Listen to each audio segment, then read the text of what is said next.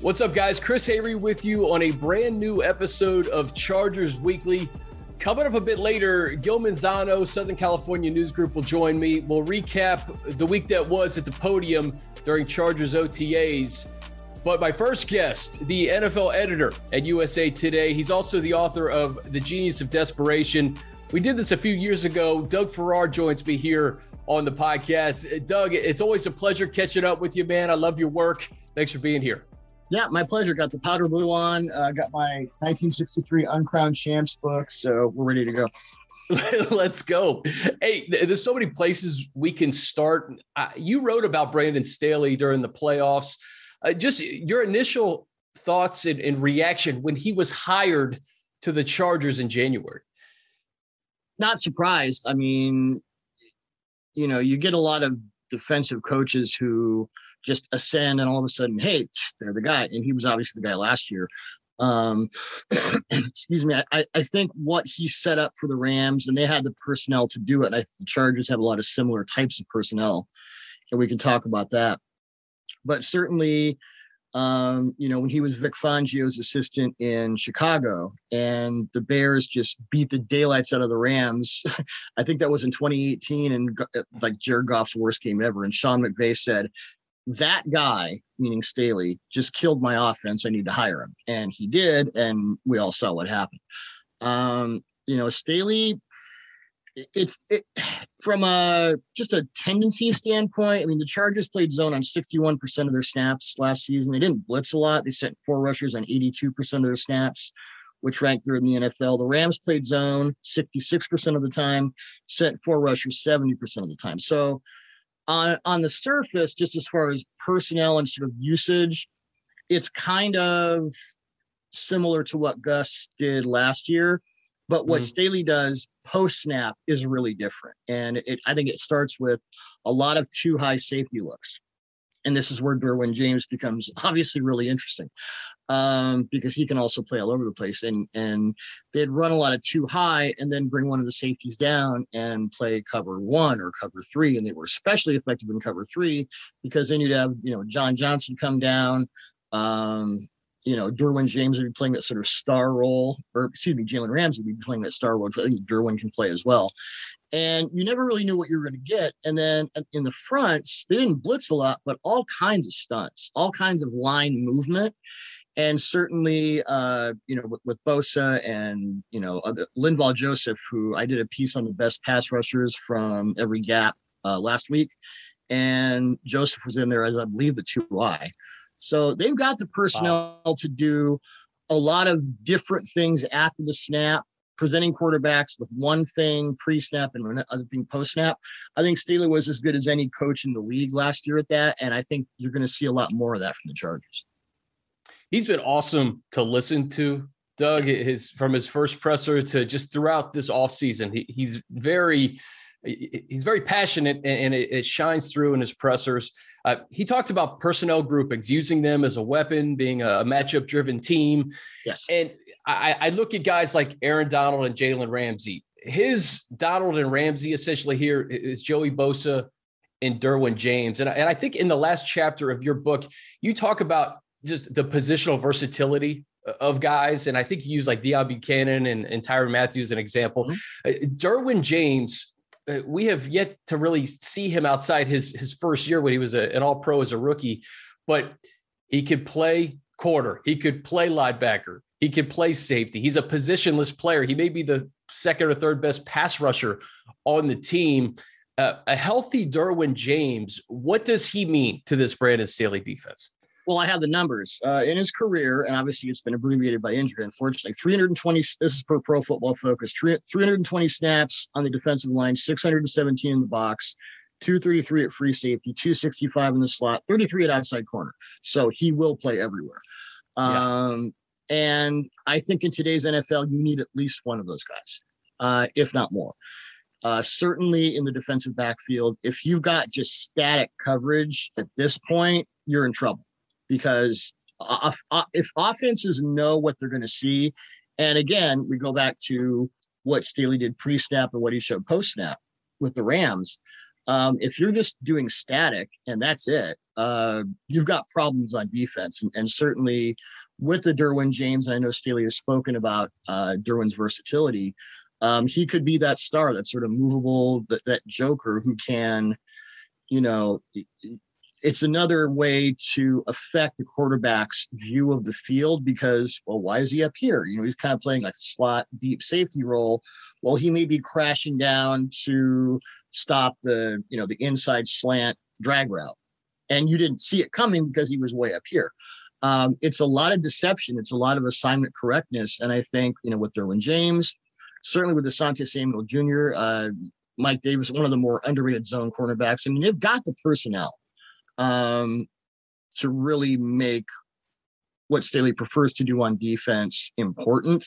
And that sort of quote unquote positionless player is a big part of it. You talk about opportunistic corners. You know, Chris Harris Jr. has been doing that his whole career, but Asante Samuel Jr., you wrote why he's a perfect fit for what Brandon Staley does. I don't know if you can go into that a little bit. And then also just to piggyback off that, you had Mike Davis, I think, as one of the 11 best zone corners in football going into last year. So, yes, you know, you see Casey Hayward depart, but when you get Derwin James back, you re-sign Mike Davis, Chris Harris Jr., you hope is healthy. And then you bring in Asante Samuel Jr., who can get the football. That's a pretty nice starting point for the Chargers. The Rams also played a lot of cover 6, which, as you know, is cover 2 to one side, quarters to the other. So you're looking generic too high, and then all of a sudden it becomes something else. Well, I did a pre-draft study of the best cornerbacks in every type of coverage, and Asante Samuel was the best cover 6 corner because he can play, you know, sort of a lane to one side, or he can play at, you know, quarter of the field. He can play quarter, half. He's very aware, especially in zone coverage. He can do whatever he wants. That's a big deal. Chris Harris, and I've been writing about Chris probably since 2013 when I really started paying attention to slot corners. I don't think it's an exaggeration to say that Chris Harris is the best slot defender in NFL history. Just you look at the body of work. And one of the things that I think makes him, I've talked to Chris a few times when he was in Denver, and he's such a smart guy and so aware of the entire defense. I know Staley has talked a lot about having John Johnson with the Rams, who's now in Cleveland, as sort of his shot caller on defense. I could see Harris kind of playing that role as well. And then Davis, yeah, he's just, you know, really smooth mover. Again, understands that zone stuff. And you know, Staley will play some man, but it's not about the old school, you know, cover 3. We're just going to go our guys against your guys. Yeah. It's, you know, it looks like cover 2 or it looks like 2 men, and all of a sudden it's base cover 3. And you're like, well, we didn't really see this coming. And it's cover 3 with some interesting wrinkles in the box and out to the flats and, you know, up the seam and stuff like that. So yeah, it's, again, you go back to the personnel and the fit, and you can see why Staley's pretty excited about getting this defense on the field. You know, Doug, I'm really excited to see what Nasir Adderley does this year, because that's another guy who has not played with Derwin James. He had some injury trouble his first year. Both he and Kenneth Murray talked about how they're excited about this system and what it presents for them. Kenneth Murray thinks he's going to be able to go a little bit more downhill, what he did at Oklahoma. But Nas Adderley, he got the football at Delaware, and I can envision him and Derwin James doing some damage in that secondary. That's another guy who, you know, Drew Tranquill was hurt last year. Kenneth, obviously, he started all 16 games, but he was a rookie and he was kind of finding his way a little bit. But Adderley's the guy for me that could really be an X factor in that secondary. Well, if you and my comp for Adderley coming out of school was Darnell Savage, just a great deep third defender. And I think if Adderley can become that in the NFL, if you have that deep third eraser, it allows you to do so many more different, because now the post is taken out. You know, the deep seam to either side is taken out because you have that guy. At that point, Derwin can do everything. He becomes, you know, the X factor. That's what he becomes. He's the versatile guy. He's that sort of star. So then you have him as kind of the Jalen Ramsey. Maybe Adderley is the sort of John Johnson, the deep guy who can come down, who can also cover. yeah, that becomes a big part of it. And having that deep third, because if you don't have that, then you have to run more standard too high. You can't do as many post-snap shifts and coverage. And quarterbacks have an easier time of it. And that's obviously not what you want. Absolutely. And, you flip it to offense, Justin Herbert in year 2, a new offensive system. Joe Lombardi comes in, going to bring a lot of that New Orleans influence. He spoke at the podium this week. Also said, hey, we got Shane Day as a quarterback's coach, came from San Francisco, Frank Smith and company, come from Vegas. Just with Justin last year, what did you see that impressed you the most, that maybe surprised you a little bit? I was very surprised.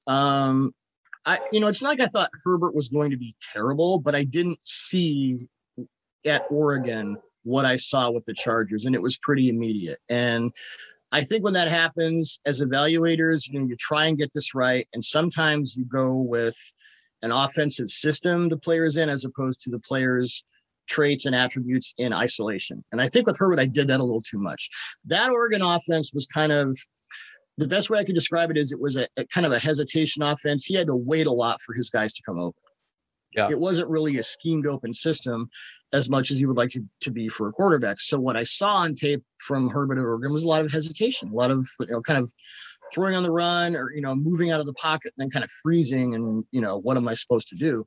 So he comes in, and not only right away is he just blowing it up, setting records from, I think his first 5 games, he had, he was setting records from the start, and he did it in a situation where they kind of expected Tyrod Taylor, and then, Tyrod Taylor couldn't for obvious reasons. So they just kind of throw him in 100 miles an hour, and he just takes it. He was so much more decisive. He saw the field so much better than I expected. And, the under pressure stuff really was great. And I think the 2 most remarkable things, and I have the numbers here, the thing that really impressed me for any rookie quarterback to come in and say, okay, I'm going to define to the defense what you can and can't do. When you pressured Justin Herbert last year, it did not go well for you. When you threw man coverage at him, it didn't go well for you. But pressured last season, Herbert completed 110 of 193 passes for almost 1,500 yards, 13 touchdowns, just 2 interceptions. Only Russell Wilson and Josh Allen had more touchdown passes, and no quarterback who took at least 50% of his snaps last season had a higher passer rating under pressure than Herbert's 99.4. And it wasn't close. Matthew Stafford finished second at 91.8. And against man coverage, he was even better. So when you have a rookie quarterback coming into the NFL with all the complications, learning a new system, kind of unlearning what you knew, I think you're going to find that with Josh Palmer. Some of these college offenses just don't showcase the players the way they should be, and then they hit the NFL and they get this bump in efficiency and effectiveness. And certainly Herbert did that. There was, I think, even if Joe Burrow had lasted his entire rookie season, I think Herbert would have been the rookie of the year going away. It was an incredibly impressive season, and right from the start, it was like something about that offense just unleashed him, and he said, "Okay, now I can be who I really am." And we all saw it. And this was with an offensive line that was injured and was kind of at the bottom half of the league. And you bring in Corey Linsley, you draft Rashawn Slater, you get Matt Filer from the Steelers, Ode Ibushi, and you hope Ryan Bulaga can stay healthy in 2021. So you have the offensive line now, Keenan Allen, Mike Williams, Austin Eckler. I'm curious what you think of what Joe Lombardi is going to do. And obviously we look back his time in New Orleans.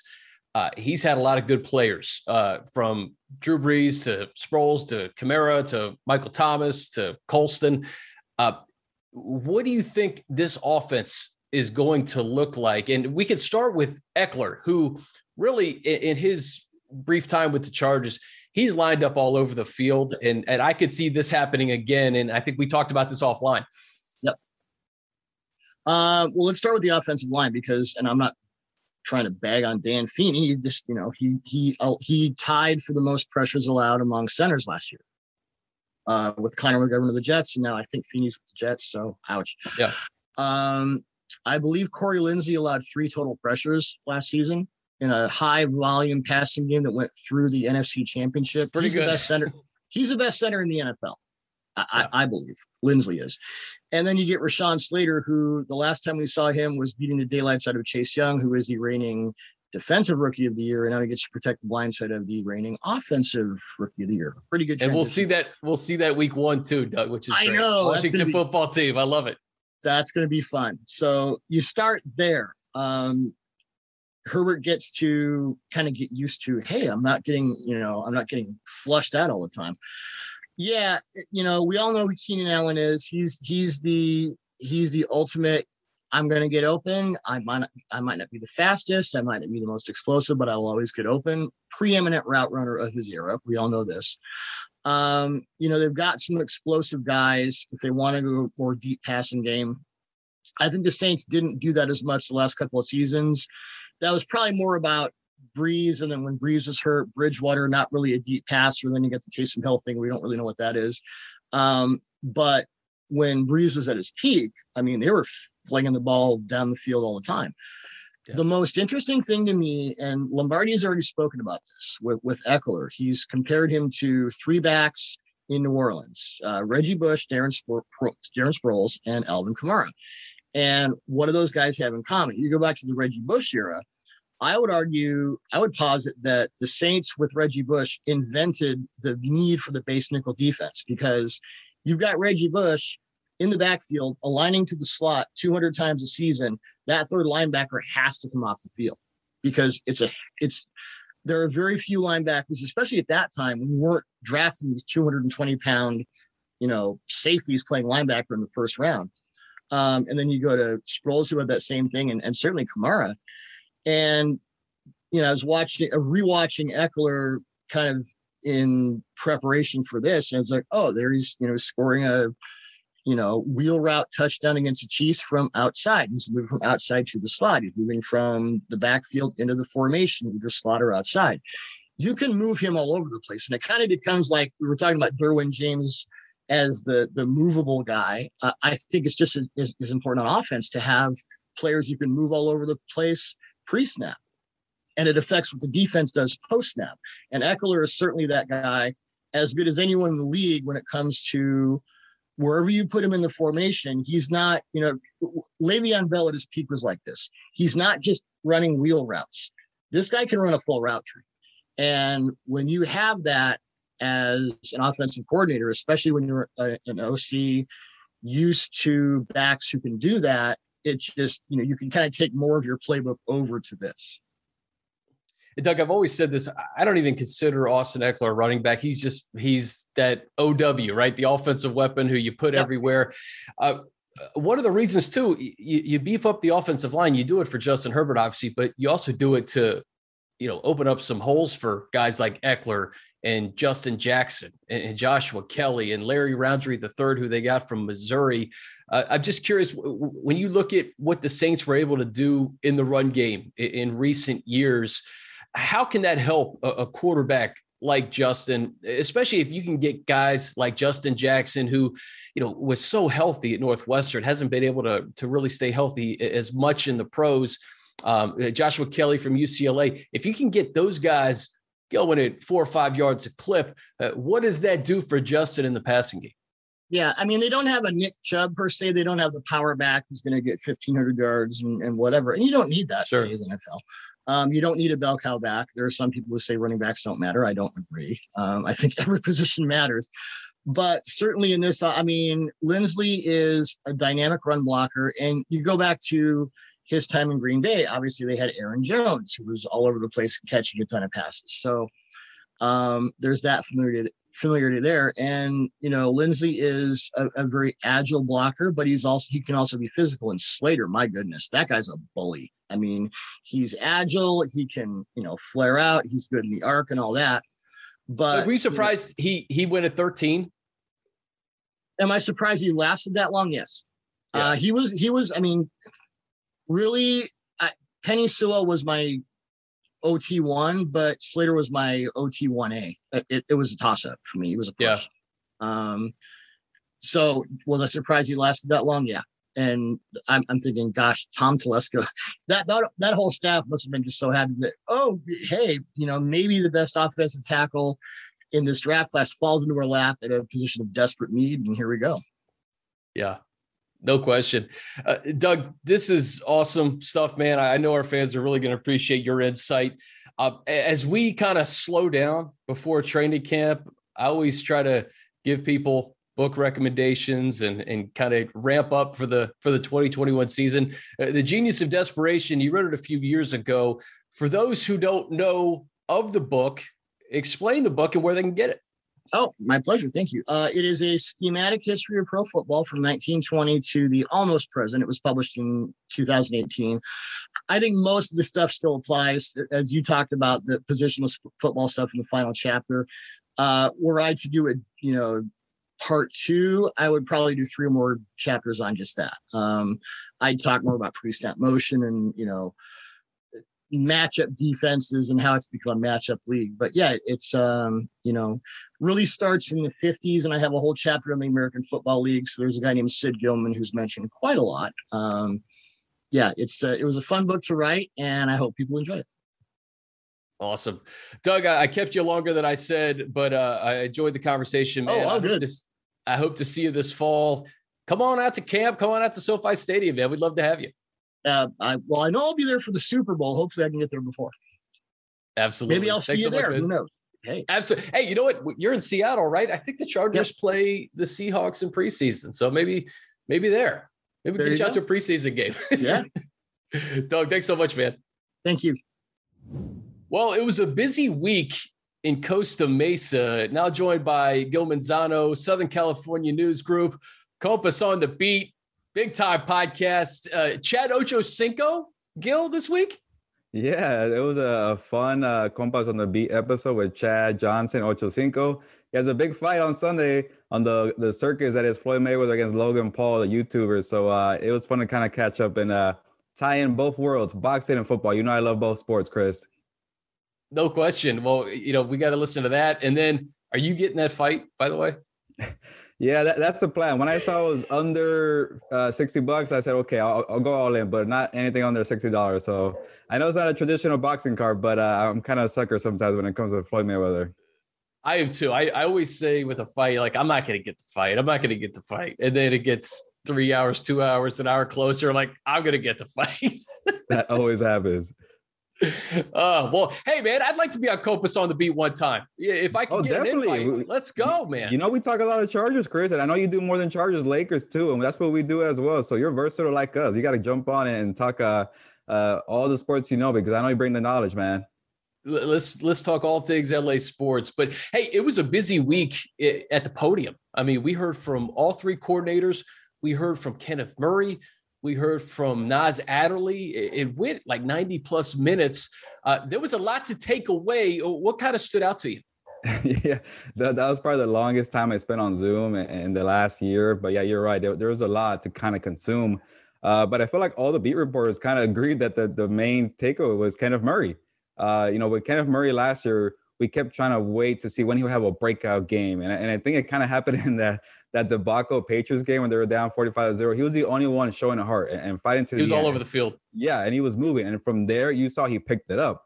The thing with Kenneth Murray, it was a hard scheme to kind of, grasp with Gus Bradley because they asked him a lot to kind of be a pass coverage guy, defend the middle, limit the big plays. And for him, that's not what he did in college. So now with Brandon Staley and Ronaldo Hill, the new defensive coordinators and the coaches, they say you're going to be a downhill linebacker. And Kenneth Murray said that's music to his ears because that's what he did in college.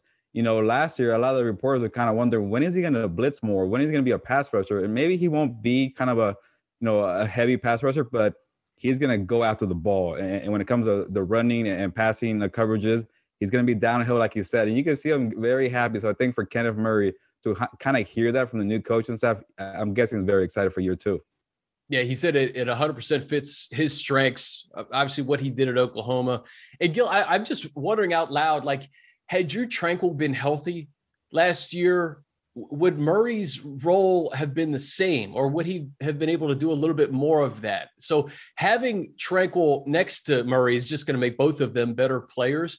But I wonder too, with Tranquill in the mix and playing beside Murray this year, what that linebacking core is going to look like, because Staley's going to put both of those guys in a position to be successful and cater to their strengths. Yeah, I don't want to say the loss of Drew Tranquill really hurt Kenneth Murray. Overall, it hurt the team, but I think Kenneth Murray is so versatile and has a deep skill set that, the prior coaching staff probably thought, okay, we lost Tranquill, but I think Kenneth Murray could handle this. It might be a little rocky, and maybe it took a little longer, but after, like I mentioned in that Patriots game, he figured it out. And maybe for this year, it might work out for the best. He's an all-around linebacker, very versatile. Okay, when you ask him to defend the pass or, defend the tight end, he could do it because he has experience. So you're probably right, Chris. Maybe that wasn't the plan at the beginning. Maybe it would have been Drew Tranquill handling most of the coverages when it comes out, because he was great in that as a rookie.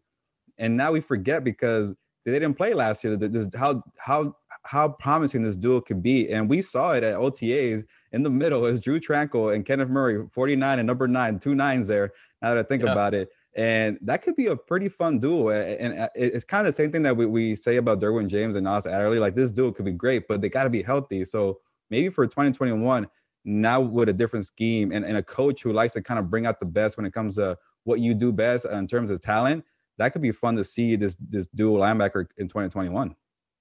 Nas Adderley is another guy that I'm really excited about his prospects in 2021. Playing next to Derwin James, he was fun to listen to at the podium as well, because I think he started it by, when someone asked him about the defense, he just said, just to put it plainly, I'm very, very excited. Ronaldo Hill said that he's been taking on kind of a leadership role. He said they've been doing this thing Kahoot, where they do these app-based quizzes on different things, and Nas has been dominating everybody in that. So that's another guy who, when you go back, and I was just talking to Doug Farrar about this, you go back to what he did at Delaware. He got the football.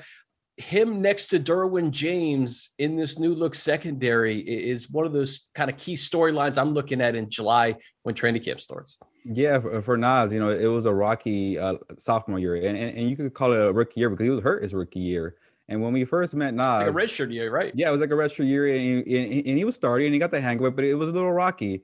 But with Nas, when we first met him, you get the sense of excitement, how eager he was to play next to Derwin James and on the football field. And maybe that kind of hurt him a little bit in the rookie year, being too eager. But now you're seeing the eagerness when it comes to the classroom. Ronaldo Hill said that this trivia game is a Kahoot, you said, Chris?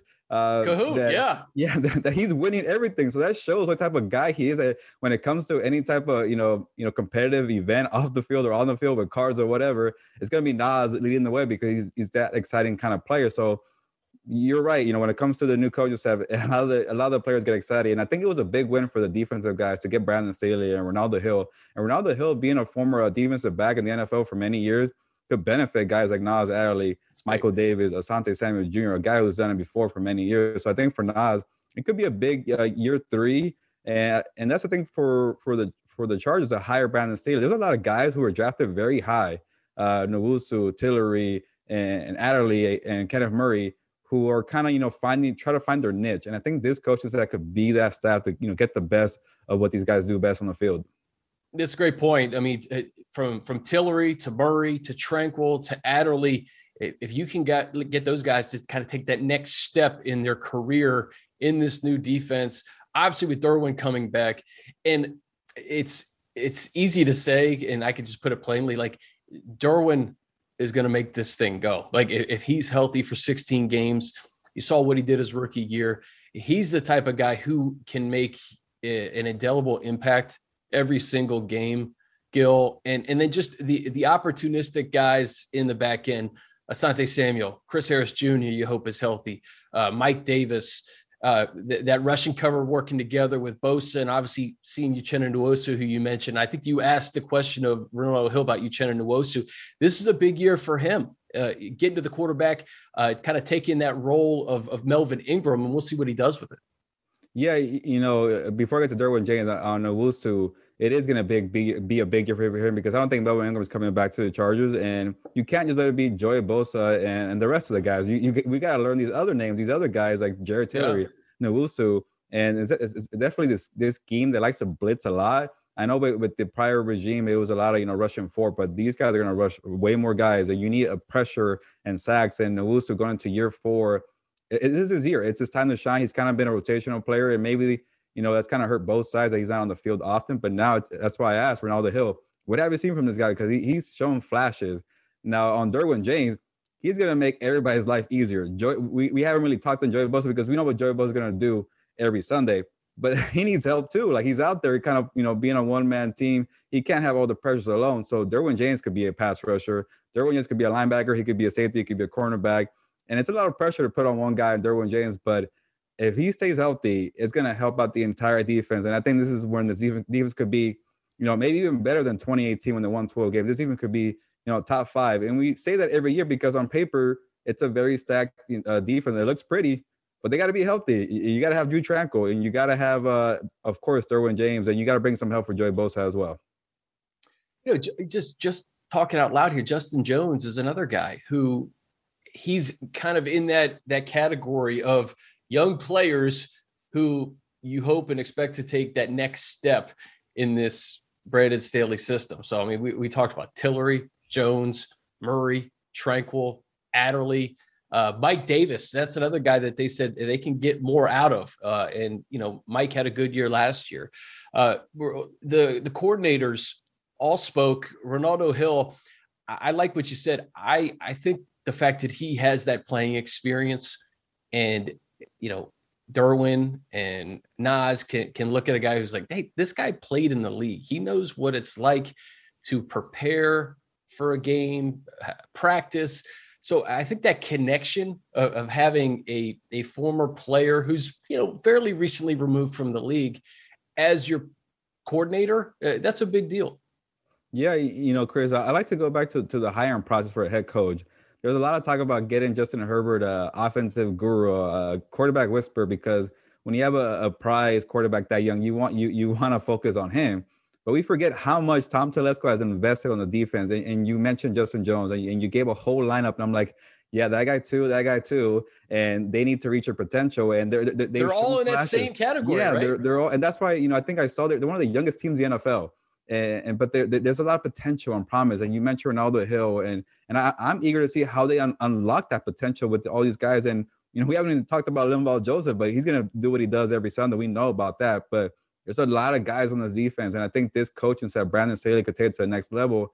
And we talk a lot about Brandon Staley and what he does as a play caller. What he did with the Rams was great, and an offseason that was so strange, and to make him the top-rated defense in the NFL.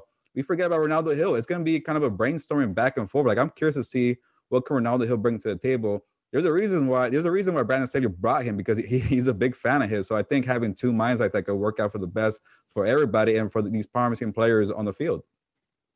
Another guy I always enjoy listening to is Darius Swinton II, the special teams coordinator.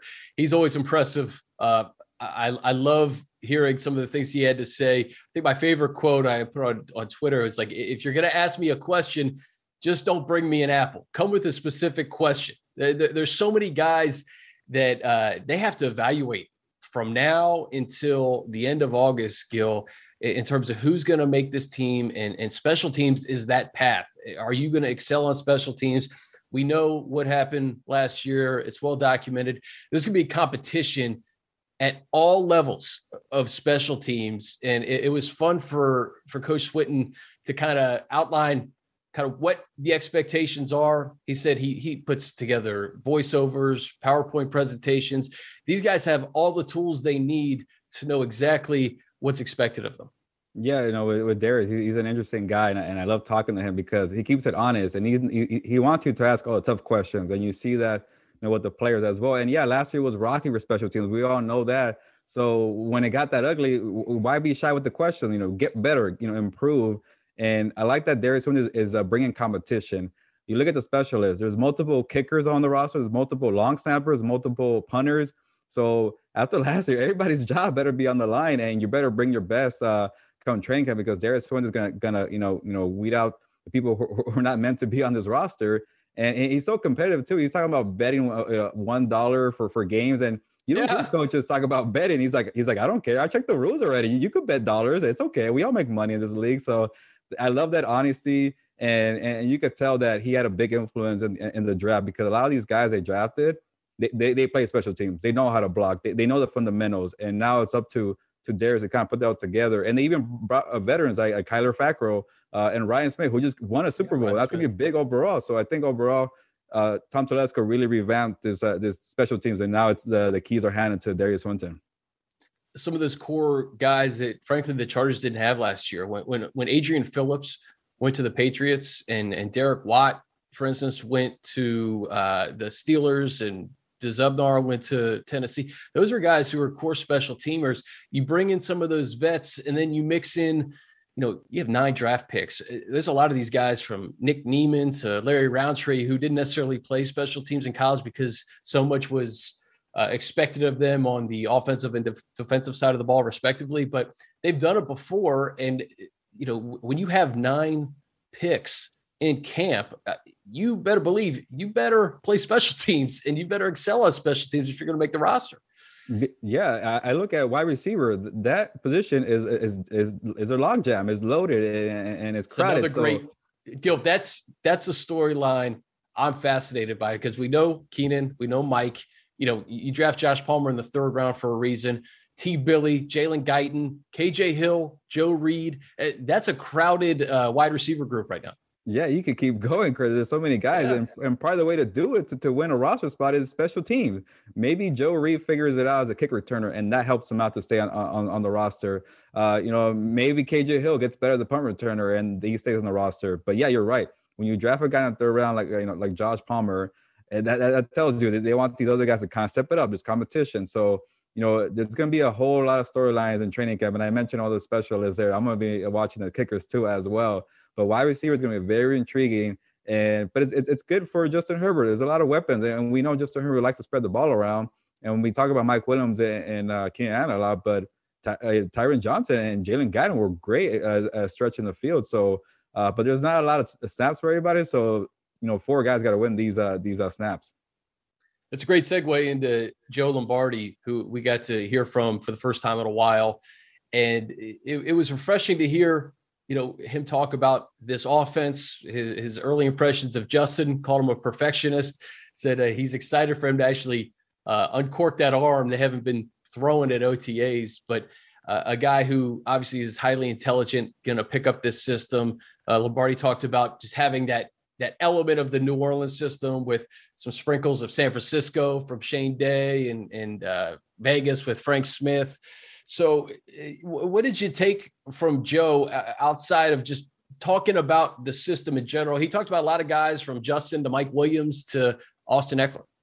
Yeah, I'll start with Mike Williams. Mike Williams is kind of a guy who never had, gets a lot of targets. He never really pads the stat sheet like Keenan Allen does, but he makes these plays count when they come, especially in the 4th quarter, big plays on the field, could stretch the field. But it seems now with Joe Lombardi, he's gonna, he's gonna feed Mike Williams. He's gonna, give him his targets. He mentioned the X position, and he said Michael Thomas had that position, and Michael Thomas has, he has some of the best. A lot of balls. Yeah, a lot of balls. But with Keenan Allen, so you think that Michael Thomas is more like Keenan Allen, but Lombardi saying no, it could be Mike Williams because Keenan Allen's gonna get his catches like always, and one of the best 3rd down wide receivers in the NFL.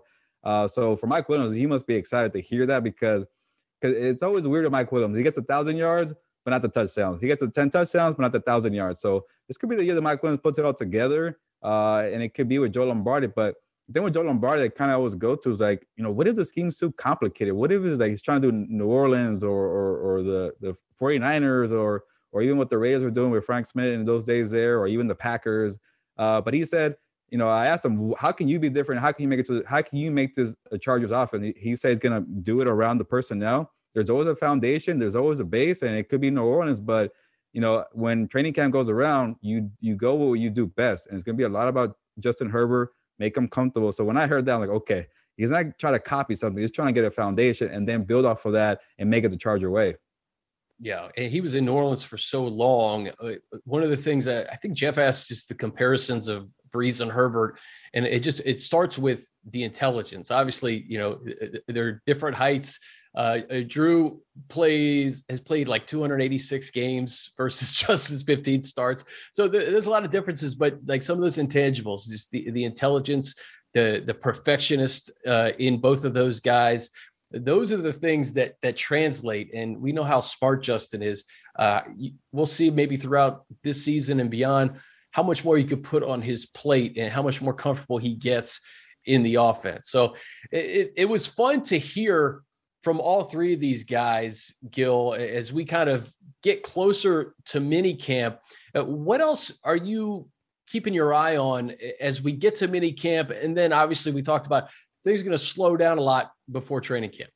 Yeah, we haven't really talked about the offensive line. That was a big focus in the offseason when you got Corey Linsley and Matt Filer and Odi Abushi. And it was kind of interesting watching OTAs. I know not all the guys are there. Brian Bulaga hasn't really been there, or Abushi, but looking at the left side with Rashawn Slater and Matt Filer and Corey Linsley, it looks pretty nice right now.